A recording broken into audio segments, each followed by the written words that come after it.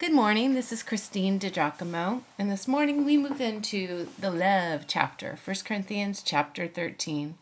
I've entitled today's briefing, Without Love, I Am Nothing. It was the fall of 1978 in San Francisco, and I was a freshman in college. I found a dynamic church college group to join and made a lot of friends in the city. Probably a year into it, I was at a midweek in-depth Bible study discussing the spiritual gifts. One of the more strongly opinionated and outspoken guys in the group emphatically told me I wasn't all I could be as a Christian because I did not speak in tongues. I remember the evening like it was yesterday, though it was 32 years ago. Why do I remember it so clearly? Because I remember how he made me feel while others looked on, like a loser, uninformed, and immature. He was both arrogant and smug. If I had been a new believer, I think probably I would have reconsidered the whole faith thing. That's how much he hurt me. Funny thing, San Francisco had a lot in common with the city of Corinth. Segue to Corinth. In the first century, the city was intellectually astute, financially wealthy, and morally corrupt. The Christian community had to be taught that immorality had no place in her midst. But even after immorality was addressed, the church struggled with divisive splits over their leaders and godly wisdom versus worldly wisdom. Now she labored under the chaos of spiritual gifts being used and abused to make some feel superior and super spiritual, while other church members were made to feel less than. The health of the Christian community was threatened because of the pride that chokes, the pride that chokes out love. Isn't it ironic that it was division over tongues that Paul addressed first as problematic in the Corinthian church? Well, in the last 100 years, Christians by the score have divided over the spiritual gift more than any other gift. So, after describing the spiritual gifts and the importance of the members of the spiritual body all fulfilling their roles, Paul stresses the preeminence of love. And so we look at 1 Corinthians chapter 13, verses 1 through 3, where Paul writes, If I speak the languages of men and of angels, but do not have love, I am a sounding gong or a clanging cymbal. Mind you, gongs and cymbals were often at the doorways of pagan temples. When people came to worship, they hit them to wake the gods so they would hear their prayers. Verse 2.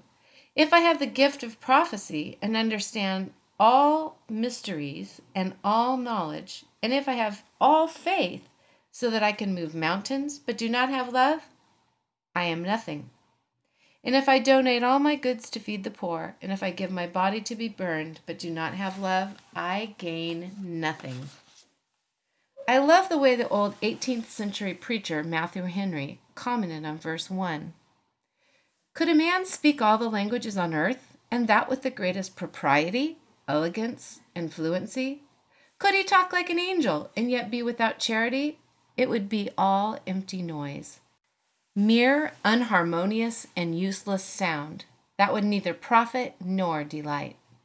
I think that's beautiful. How to get at this thing called love?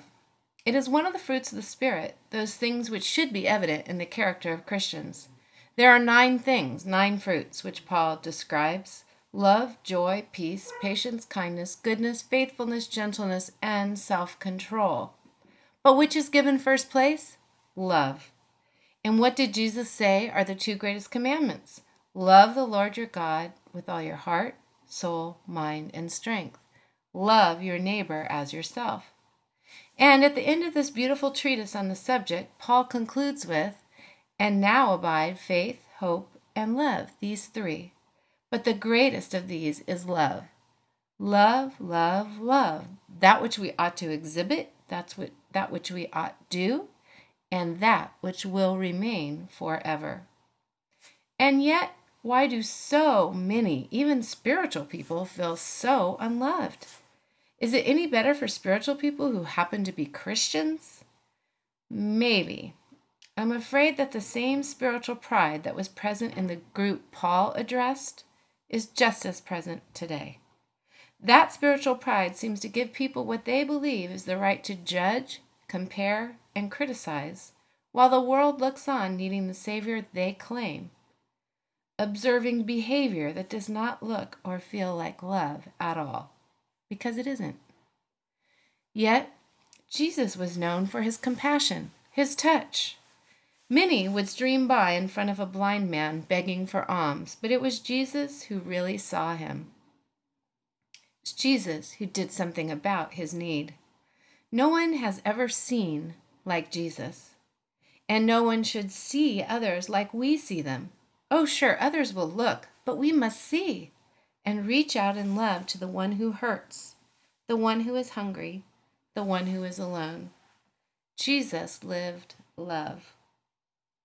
Whatever else you've got going for you, Paul was right.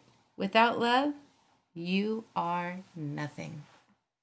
If you'd like to see this in its entirety, you can go to pastorwoman.com, click on Morning Briefings, and again, the title is Without Love, I Am Nothing.